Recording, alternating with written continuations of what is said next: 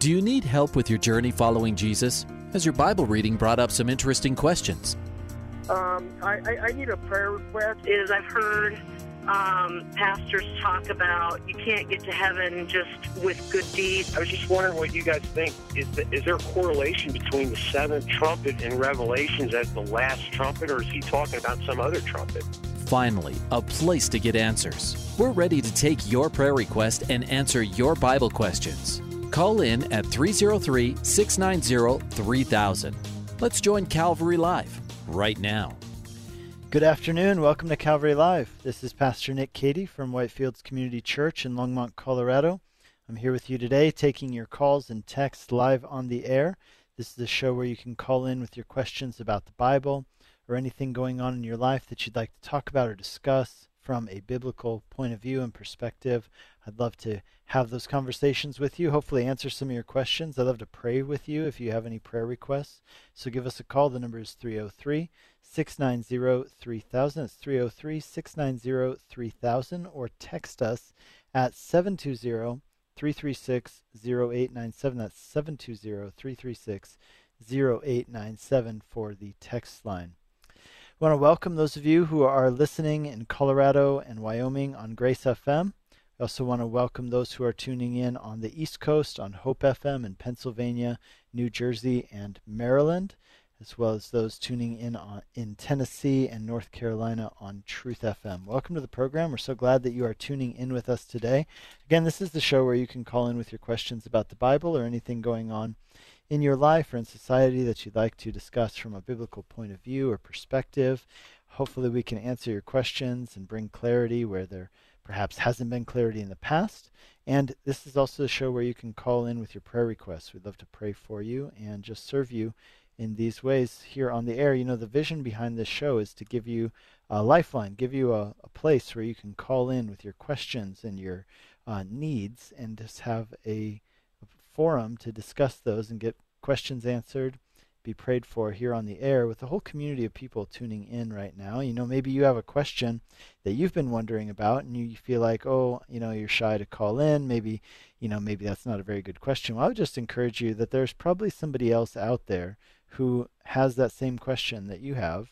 And hopefully, as you are brave and call in with your question, then it's going to be helpful for somebody else who might be wondering about the same thing or maybe struggling with the same thing.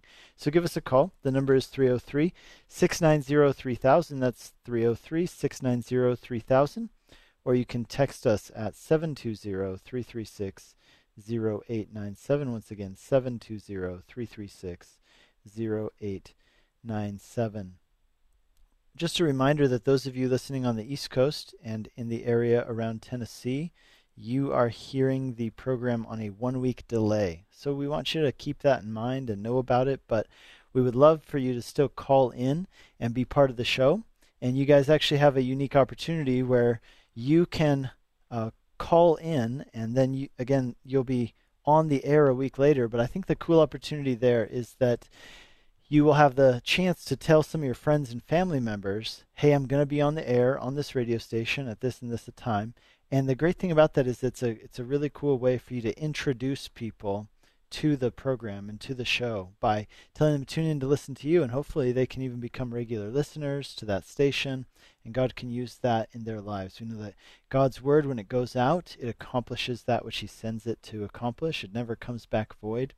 And so we want to get the word of God into people's ears so that it can get into their hearts and God can do a transforming work in them. So we'd love it if you'd share about the station you're listening on to your friends and family members, whether it's Grace FM or Truth FM or Hope FM. And we also want to give a big hello to everybody who listens online or on the website. There's an increasing number of you. In fact, I just got the map sent to me right now of everybody who's tuning in online, and quite a lot today joining online, everywhere from the Midwest to the Southwest to the Northwest, a lot here in Colorado on the Front Range. You've also got a lot on the Eastern Seaboard, also as well down in Louisiana. And so we are glad to have you tuning in wherever you're tuning in from. And if you are an online listener, we'd love for you to call in as well. Join us online. Give us a call, 303-690-3000. It's 303-690-3000, or text us 720-336-0897. If you haven't done so yet, I also encourage you to go and get the Grace FM mobile app. So if you don't have that yet on your phone, it would be really great if you would go to your app store and just type in Grace FM as one word. You'll be able to download it from there for free. And then once you have that on your device, with your tablet or your phone, you can go ahead and tune into this program and any of the programs that run here on Grace FM. Solid Bible teaching all day long, and good worship music in between as well. So you can tune in over your phone through the app, and you can also do it in your browser by going to gracefm.com.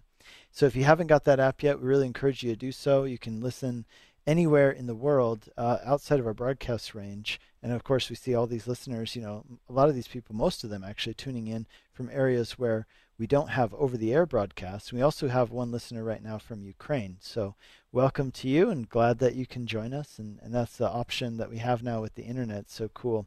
So you online listeners, we want to hear from you. I want to hear from some of you guys who are outside of our broadcast range. That would be really cool. So give us a call. The number is 303-690-3000. That's 303-690-3000, or text us 720-336-0897. That's 720-336-0897 for the text line. Again, this is a show where you can call in with your questions about the Bible, maybe something that you've found confusing or unclear. We would love to discuss that with you and hopefully answer those Bible questions you have and pray for your prayer requests. So give us a call. Just a few words about myself. My name is Nick Cady. I'm the pastor of Whitefields Community Church, which is located in Longmont, Colorado.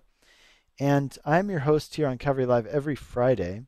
But today I'm filling in for Pastor Jeff Figs, who usually hosts on Tuesday.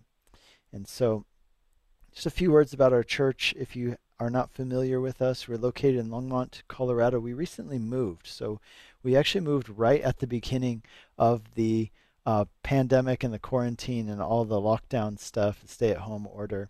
So our church moved. We've been for years renting a facility where we had to set up and take down for a couple hundred people every Sunday, and that was really hard on our church and things like that. We've been praying for years that God would open up a door for us to get our own permanent facility, and that happened this year in March. So we're really thankful for that, and we have now had 3 Sundays worth of service in our new facility. Of course, maintaining social distance and keeping to all the CDC and state of Colorado guidelines, but it has been, in spite of those, social distancing measures, it's just been so good and encouraging and glorious for us to be able to gather and see the faces. I think about what Paul said about the Thessalonians. He says, I've been separated from you for a time in person, but not in spirit.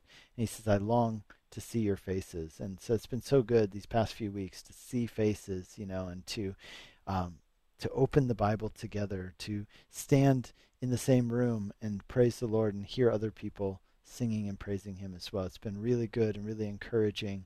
If you are in the Longmont area or within, driving distance from Longmont, we'd love to have you join us at this new location. Come see our new place and worship with us, celebrate with us.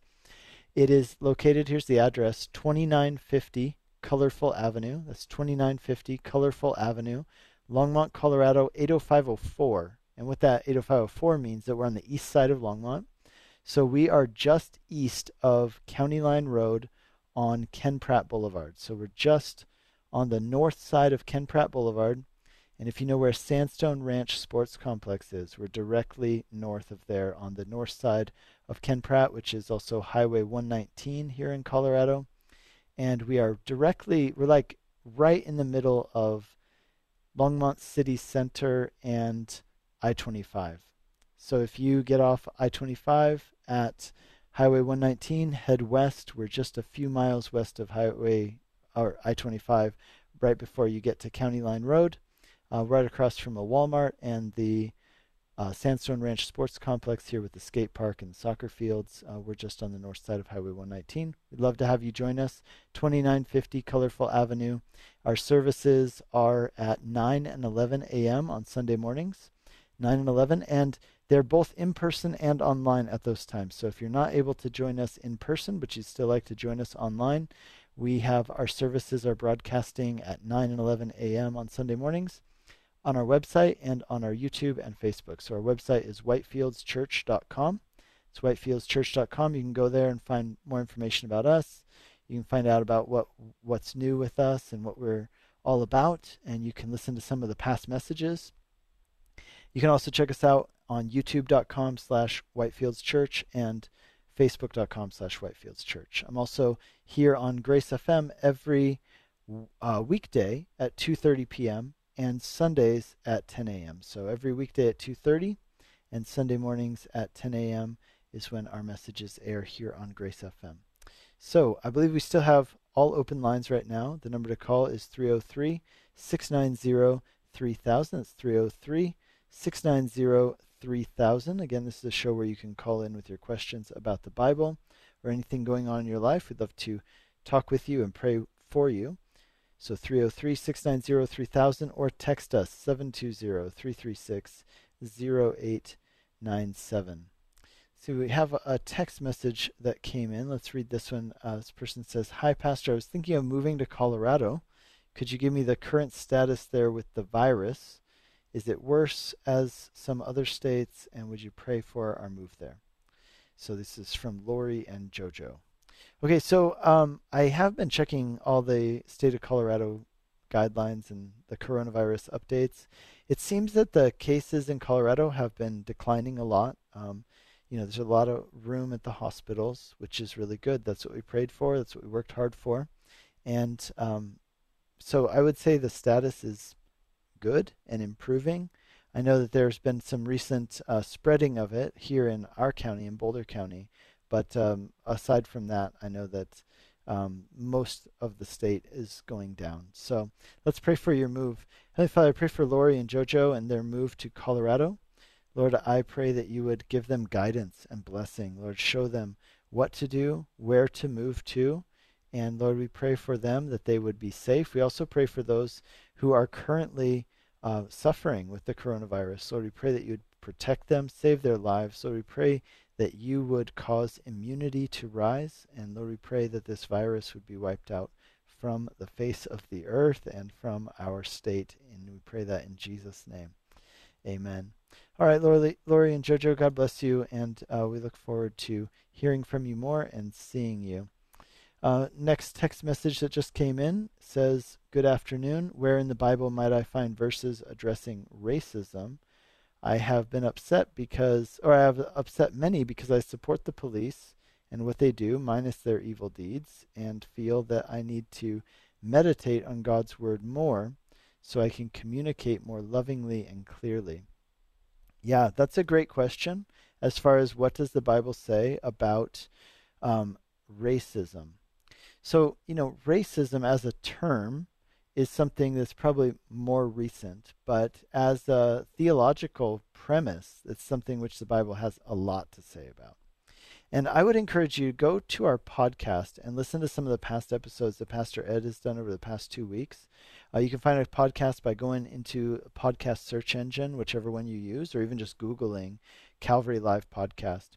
And some of the episodes from last week and the week before, Pastor Ed was doing some discussions on this call-in show here with some African American people and just discussing the issue of racism. But let me give you a kind of a theological premise for it, and that is that the biggest thing we can say that the Bible has to say about racism or about race in general is just that the nature of our humanity, right? So this would go to what we call anthropology. So the nature of us as human beings is that we are created in the image of God. That's what we're like one of the very first things that we're told in the Bible, that God created the human beings. He created male and female. He created them, and he created them in his own image. So we are image bearers of God, and we are created in his image. Now, what does that mean? There's actually probably a lot of things that means. Not like an infinite number, but it does mean more than one thing. And one of the things it really communicates to us, though, is that all people have innate value. And that's really important. What that means is that There's no such thing as a person having more value or more dignity than another person as a human being. And this is not just for race. This is also important when it comes to issues of ability versus disability, when it comes to gender issues, when it comes to things like, male or female, are we equal? The Bible would say, yes, we're equal before God.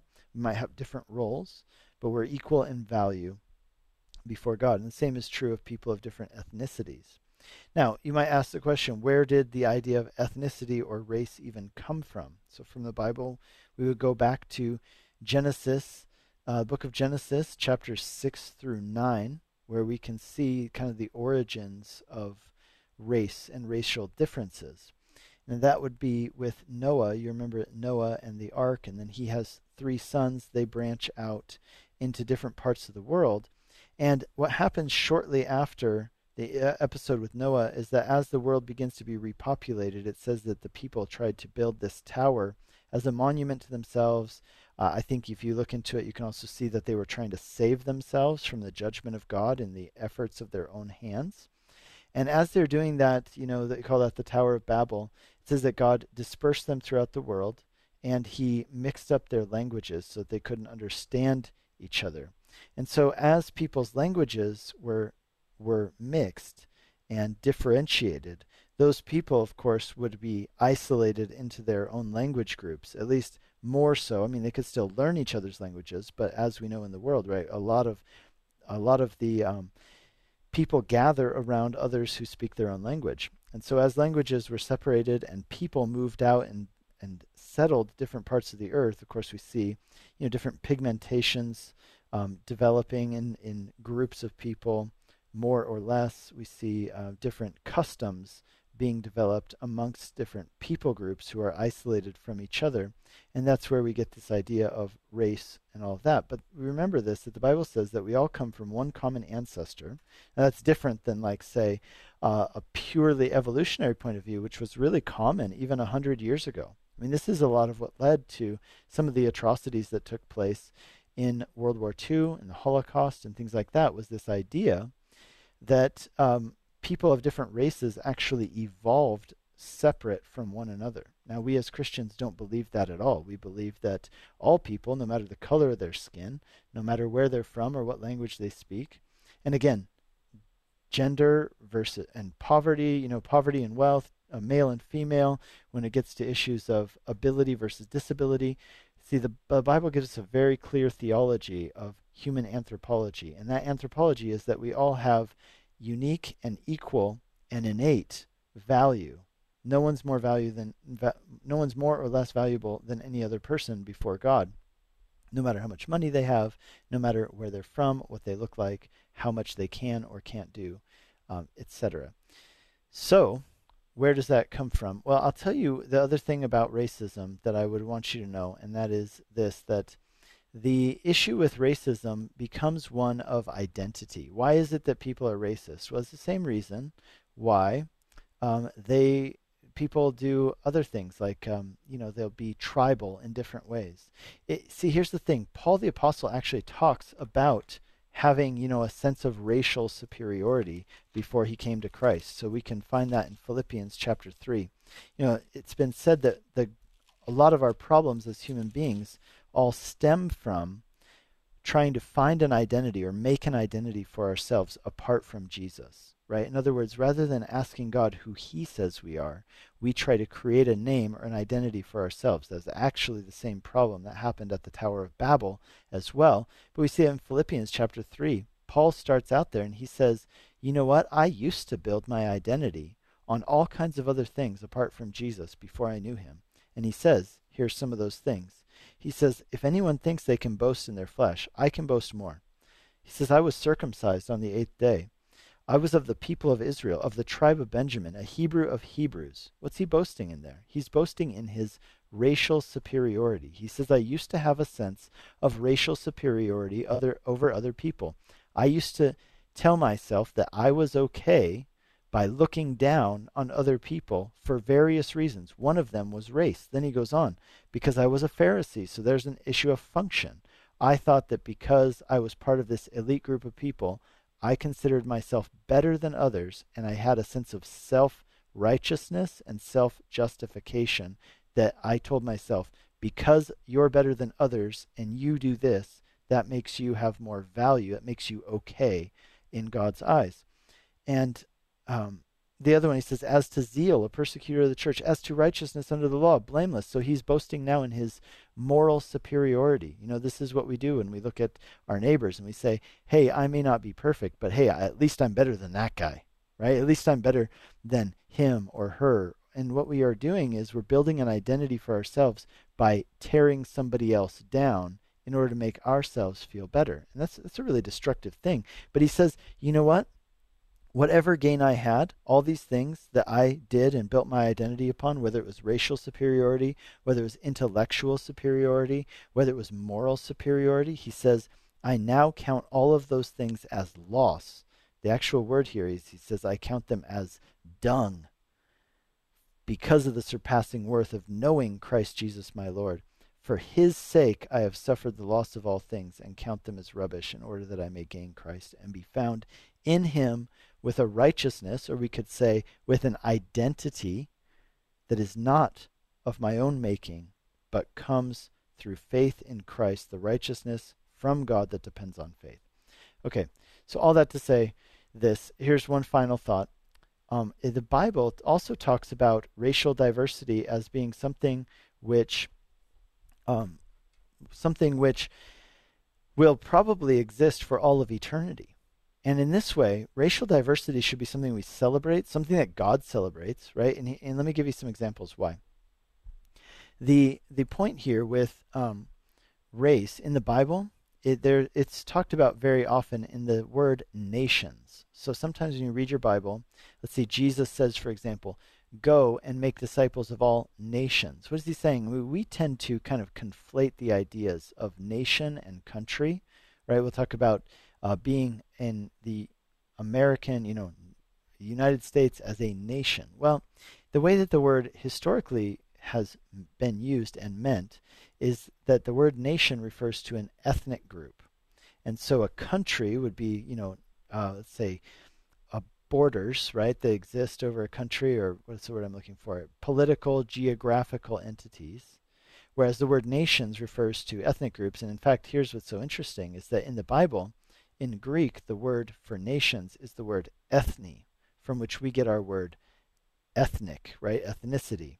And so the Bible says a few things about that. It says, let the nations, in other words, let the ethnicities, the different ethnicities of the world be glad and sing for joy, for you judge the peoples with equity and guide the nations upon the earth. And so, for example, Russia is a country, but it's made up of 185 nations or ethnic groups. Canada is a country, but it has these things they call them First Nations. That's how they refer to their indigenous people groups.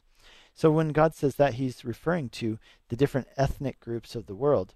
And here's what's so interesting. It says in Acts chapter 17 that God made from one man every nation of mankind to live on the face of the earth. In other words, the ethnic divisions that exist, let's not call them divisions, let's call them diversity, that exist, it says that they were actually designed and ordained by God.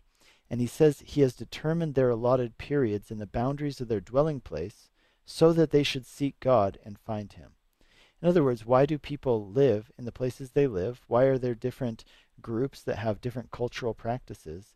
This is saying that it is through the design of God so that these people would actually seek him.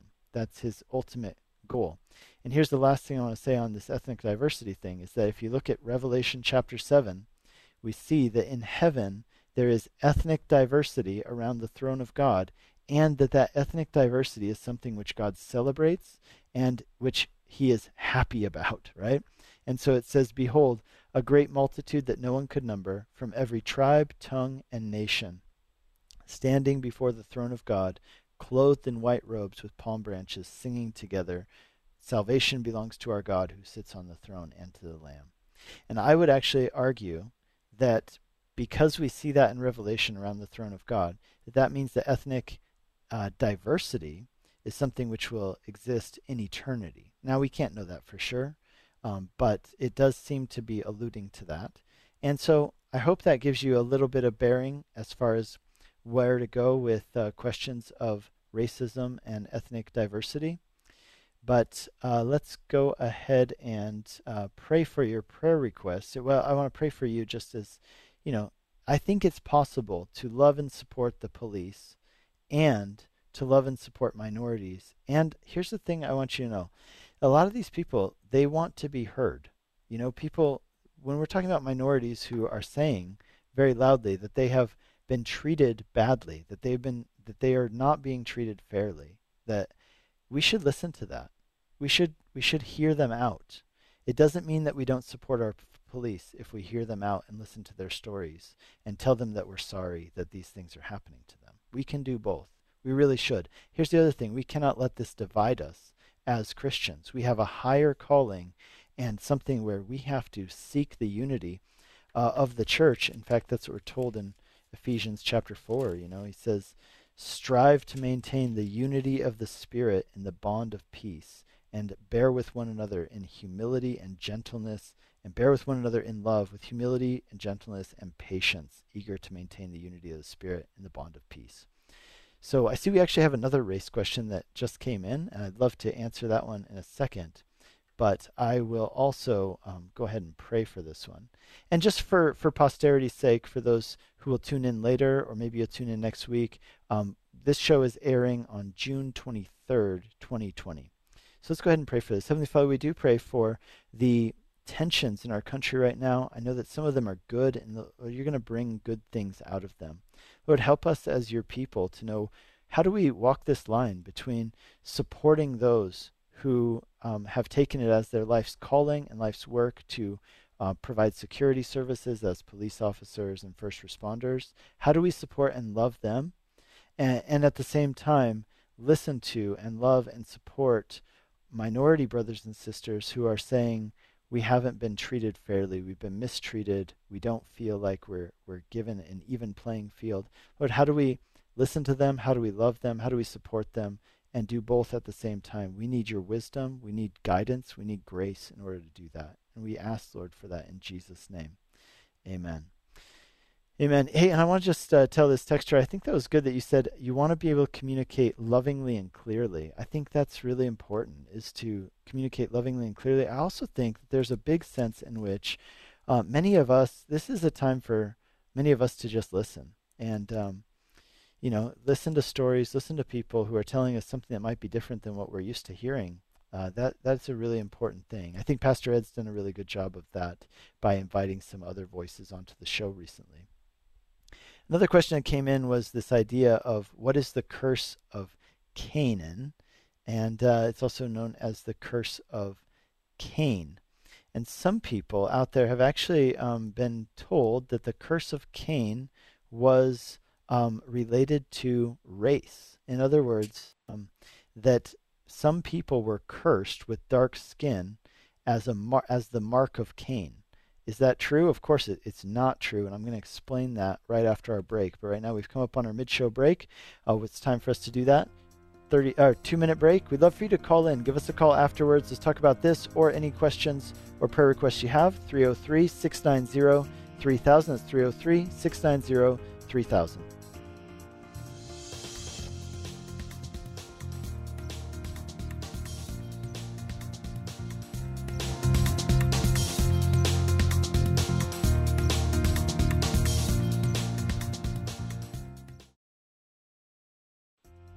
Welcome back to Calvary Live. Give us a call at 303-690-3000 or text us at 720-336-0897.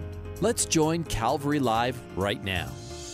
Good afternoon and welcome back to Calvary Live. This is Pastor Nick Cady from Whitefields Community Church in Longmont, Colorado, taking your calls and texts live on the air. This is the show where you can call in with your questions about the Bible or with your prayer requests. We'd love to hear from you. We'd love to pray for you. Give us a call. The number is 303-690-3000. It's 303-690-3000, or text us at 720-336-0897. That's 720-336-0897. 9:7. We right before the break, we were talking about race and what does the Bible say about it. I kind of gave you a pretty long overview of what the Bible has to say on the topic of human anthropology, how it is that we got different races, and how God feels about different ethnicities and ethnic diversity. I think there's more to say on that topic. I think that we could get into the idea of cultures, that within every culture, because human beings make up cultures, there are certain parts of every culture which will be which will give, they will truly reflect something about the nature of God or the image of God that we bear, and there will be other ways in which that culture will not accurately reflect the image of God that we bear. And so, there are some things in every culture that we want to affirm, and we would use them as bridges, let's say, in talking to someone about the gospel. And then there are other things that we would want to challenge in every culture when it comes to issues of, the things that they are doing in that culture, which are things that we would challenge rather than affirm in that culture. But one of the questions that came in also via text before that was, what is this thing about the curse of Cain? Is that, what was the mark that God put on Cain, and what was the nature of it? And did it have something to do with skin tone? And that's actually found in Genesis 4, verse 15. And what it says is that after Cain killed his brother Abel, God told Cain, "Now you are under a curse. You are driven from the ground, which opened its mouth to receive your brother's blood from your hand. When you work the ground, it will no longer yield its crops for you. You will be a restless wanderer on the earth." In response, Cain lamented and said, "My punishment is more than I can bear. Today you are driving me from the land, and I will be hidden from your presence. I will be a restless wanderer on the earth, and whoever finds me will kill me." And God responded, "No, if anyone kills Cain, he will suffer vengeance 7 times over." Then the Lord put a mark on Cain so that no one who found him would kill him. Now what is this? We're not exactly sure what the mark of Cain is. Some people say maybe it was a scar, maybe it was a tattoo. It was some sort of indicator that would, essentially what it marked was that Cain was under the protection of God. Now, here's what's so interesting is that in the past, at different times in history, it was believed that the mark of Cain was dark skin, and that God made Cain's skin black in order for people to identify him. Now, let me just say, on the one hand, not only is that racist, but it is totally biblically completely inaccurate for several reasons. Let me give you a couple. First of all, let's remember that Cain lived before the flood. So the flood was like a restart, right? The only people who survived after the flood were Noah and his sons and their wives. And so it doesn't really make any sense to say that, Cain had black skin and all the people who are descended with dark skin are therefore descendants of Cain, and this is some sort of curse that God put upon them. Secondly, we don't believe at all that dark skin is a curse. In fact, it's a blessing for people who live in warm areas of the world to have more pigment in their skin. And finally, let me just also say this. The curse that was put on Cain was not anything to do with the mark. The mark was not the curse. What was actually the curse in this story about Cain was that he would have toil under the sun. He will work the ground and it will not yield its crops for you. That's the curse. The mark that was visible for people to see was actually God's gracious protection of Cain so that other people would not be able to carry out vengeance upon him. The idea of vengeance comes from the idea that in the ancient world there were no police, there was no jail system. It was kind of a little bit anarchical, and so what would happen is that if somebody killed somebody else, then that person would be fair game that other people, what we would call rogue justice or something, right? They would be able to go out and enact vengeance on that person who had killed somebody else. And of course, when the law of God came along, it it actually brought some standards to how vengeance was carried out. And that goes along with another question that was texted in that I'll get to in just a second. But this idea of the sign, the curse, the sign of Cain, the point is, it's not a curse. So first of all, it's so wrong for so many reasons to say that would have been dark skin, but it's also missing the entire point of what the mark of Cain was. It was not a curse, it was grace, it was mercy that God showed to Cain. And so I hope that answers your question on that. And it looks like that curse of Cain theory, it didn't originate with the LDS Church, but it says that we read that it was certainly popularized by Joseph Smith, especially as far back as 1831. There's a speech here from Brigham Young that someone just sent me that was in 1852, kind of popularizing the same idea that black skin is a sign of the curse. In fact, there's a real long history of kind of that racism being carried out through LDS doctrine and then later changed. And so that's a whole different topic. But on the topic of whether the curse of Cain or the mark of Cain was dark skin, we can categorically say no. So I hope that answers that question. Thank you for calling in. Now, I said we had a related question that was texted in, and that is this. Someone texted in and said, "Hey, Pastor Nick, I'd like some clarification on Leviticus chapter 24, verses 19 through 20, and how it contrasts with what Jesus said about turning the other cheek. I'm a little confused. Does Leviticus literally say to repay a fracture for a fracture?" So let's look up Leviticus 24 for this caller or this texter. And here's what it says. Leviticus 24, verses 19 through 20 says, "If anyone injures his neighbor, as he has done, it shall be done to him. Fracture for fracture, eye for eye, tooth for tooth. Whatever injury he has given a person shall be given to him." And of course, that's contrasted then with what Jesus said in the Sermon on the Mount in the Gospel of Matthew, where Jesus said, if someone strikes you on the cheek, don't strike them back, but turn the other cheek. In fact, he said if someone strikes you on the right cheek. Now, I'm going to look that up, but if someone strikes you on the right cheek, and I think that's important that he actually clarifies which side, and I'll explain why. Because this is not the same as breaking a bone. This is more of an insult. But let me find that here. Retaliation. "You've heard it said, an eye for an eye and a tooth for a tooth. But I say to you, do not resist one who is evil. If anyone slaps you on the right cheek," this is Matthew chapter 5, verse 39, "turn to him the other also." Let's just think about that. How does someone slap you on the right cheek, assuming that the majority of people are right-handed? Well, either they slapped you with their left hand, or what it's referring to, think about it, it's a backhanded slap, right? The only way to slap someone on the right side of their face with your right hand is to hit them with the back of your hand. And so what Jesus is referring to here is not abuse, right? Some people have used this verse as kind of a point of saying, isn't Jesus saying that you should just tolerate abuse? And that's not at all what Jesus is saying. He's referring to an insult, right? We even say that in English. We say a backhanded slap. It means someone insulting you, not harming you physically, but a stinging slap on the face as opposed to breaking a bone. So it's two different things.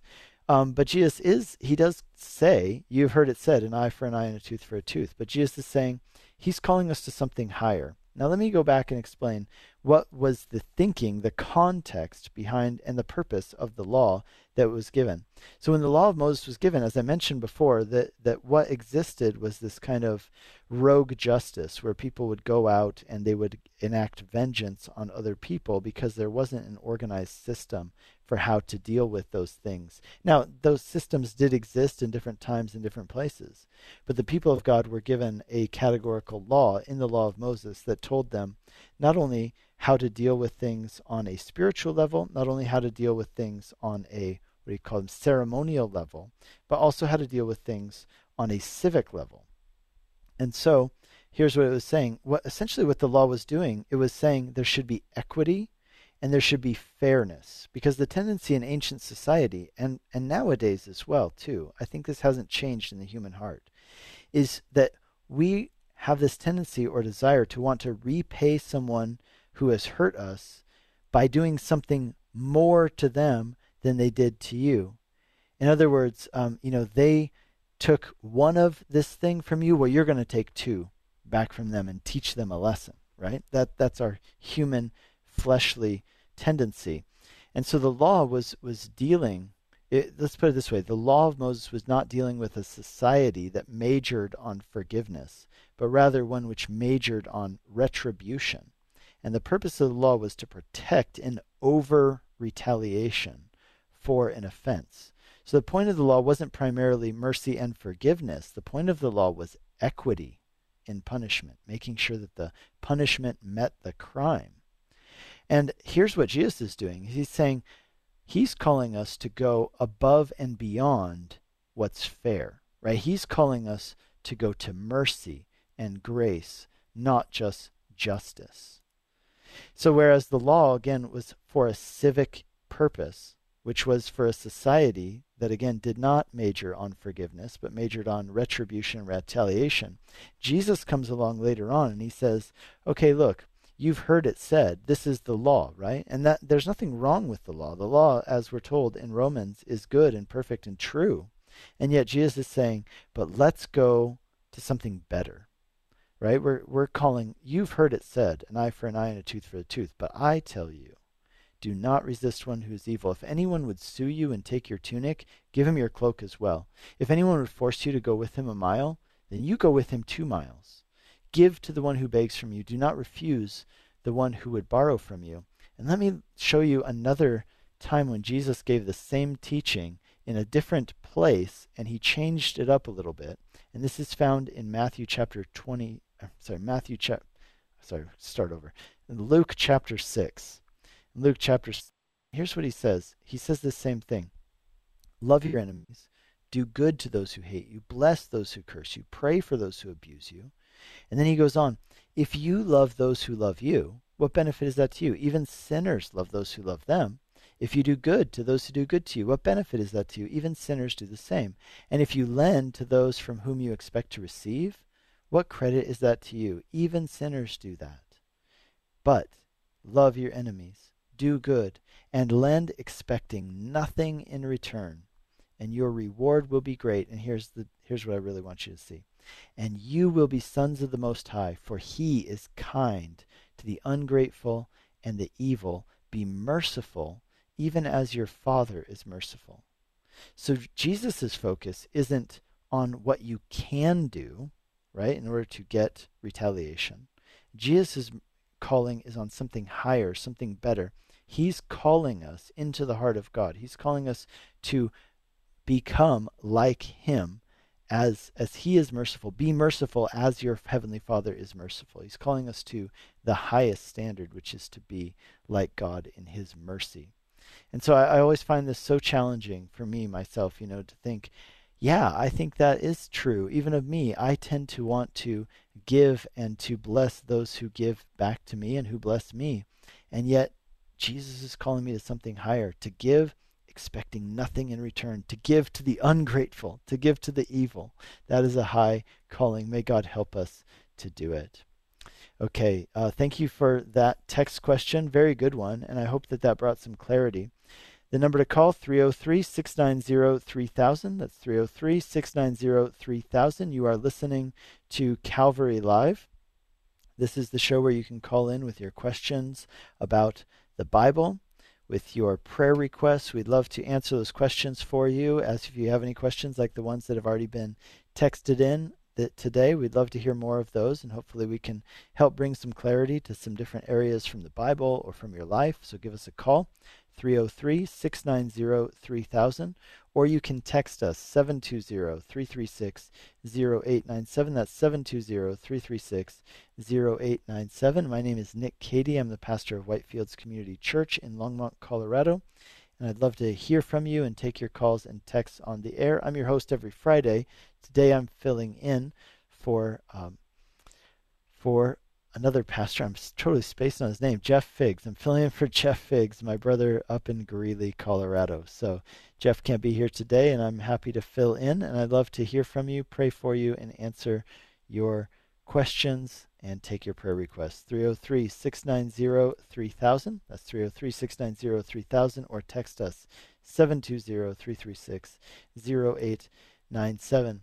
I wanted to tell you just one more time, if you missed it at the front end of the show, that our church recently moved. So we are now on the east side of the city of Longmont. We're still in Longmont proper, but we are right in between maybe like the center of Longmont and Highway I-25. So we're right on Colorado Highway 119, which is also called Ken Pratt Boulevard, which is kind of main thoroughfare in and out of town from I-25 into Boulder as well.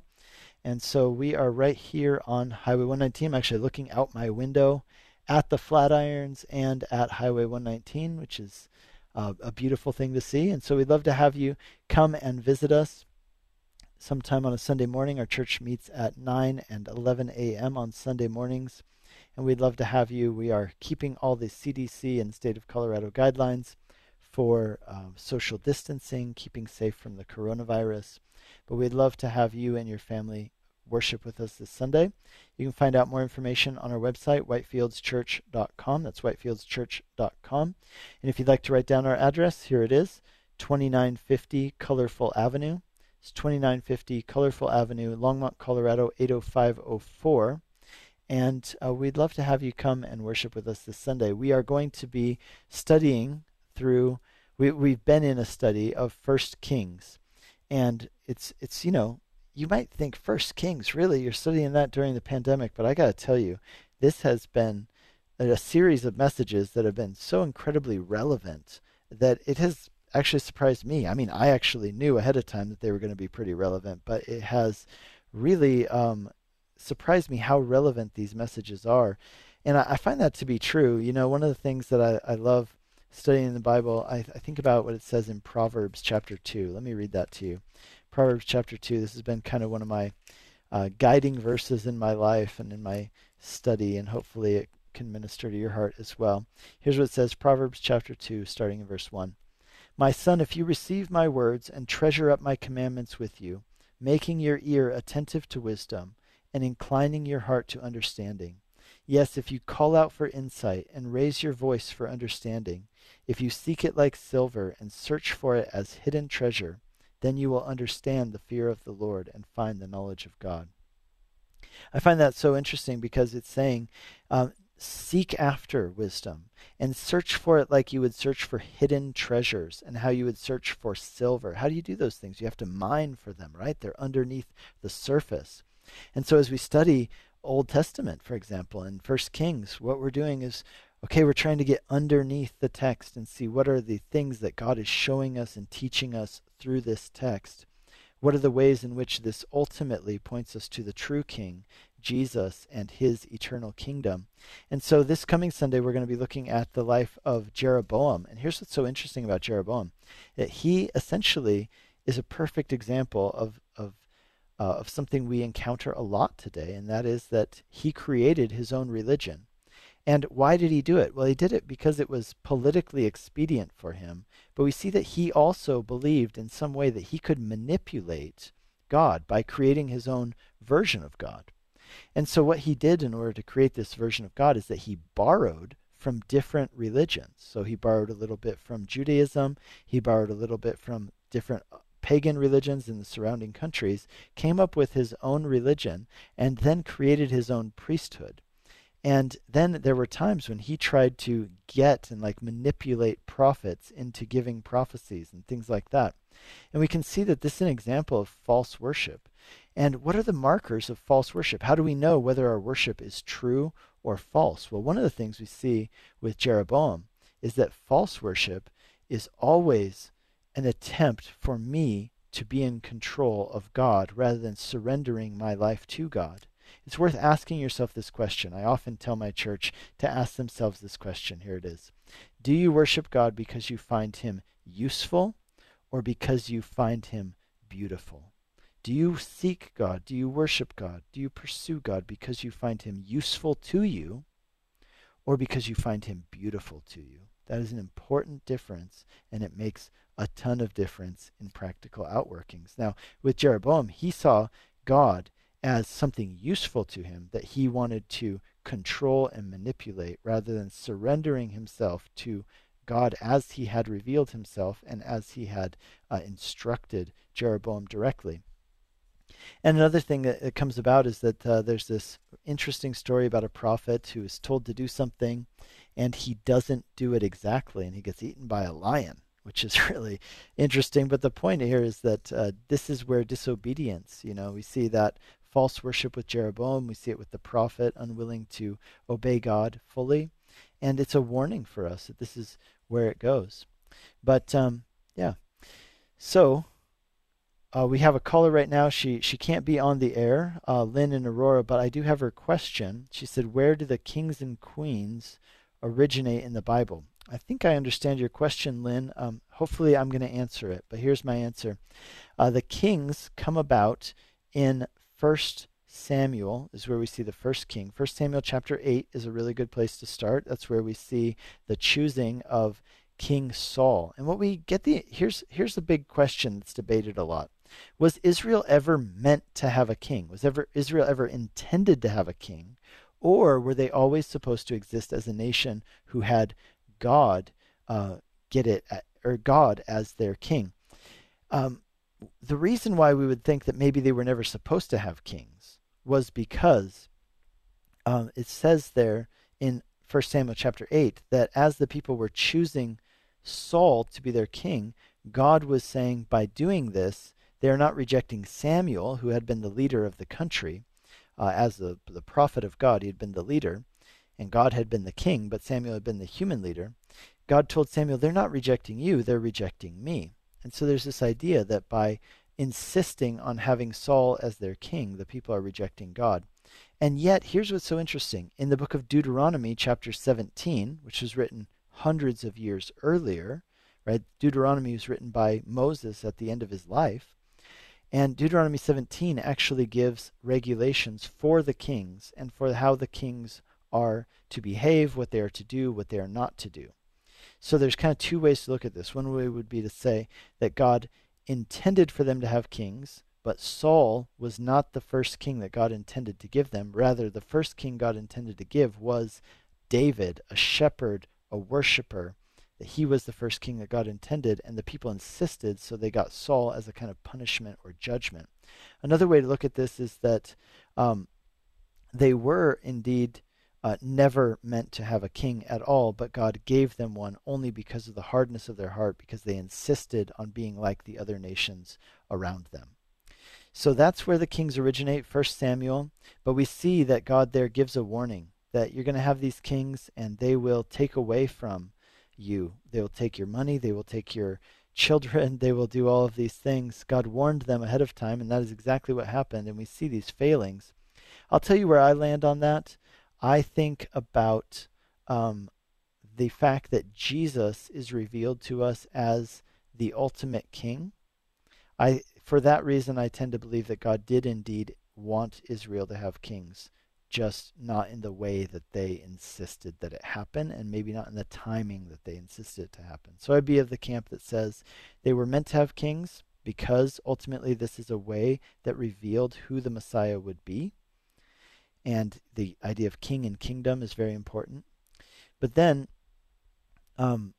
they insisted. Another question that was just sent in is, what about the queens? Some of the, only queens that we see in the Bible, there are some good examples. For example, Queen Esther, who was a queen actually in Persia, not in Israel.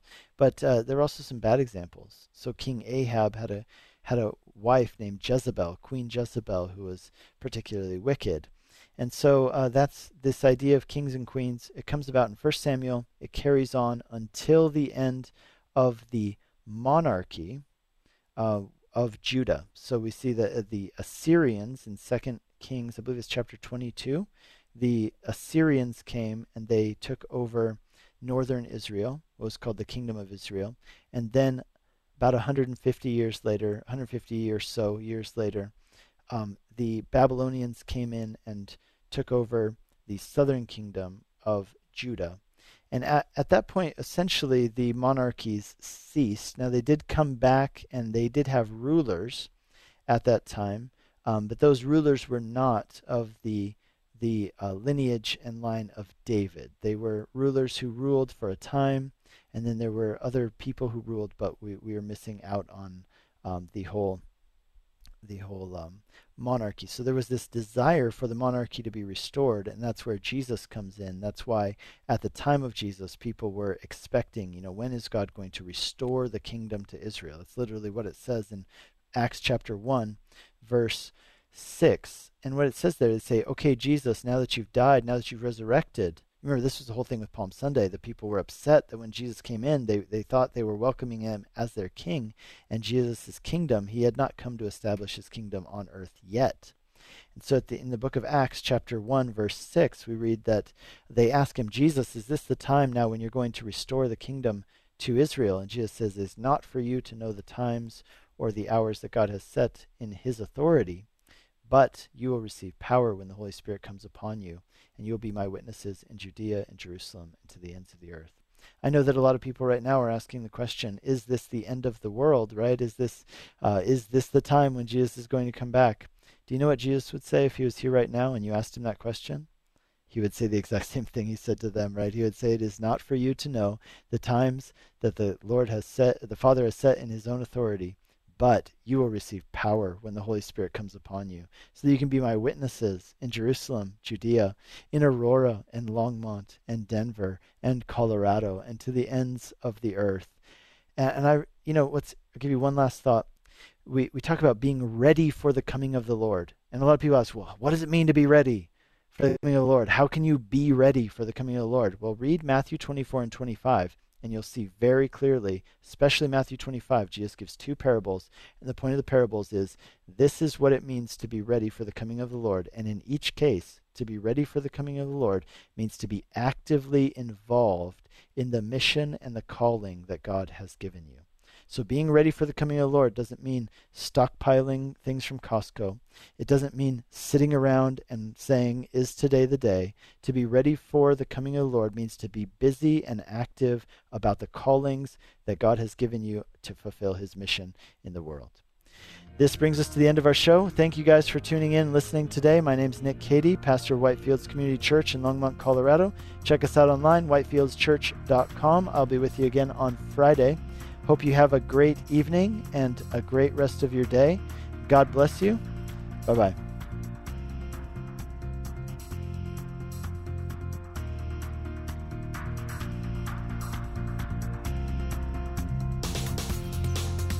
You've been listening to Calvary Live. Tune in next time for prayer and God's Word.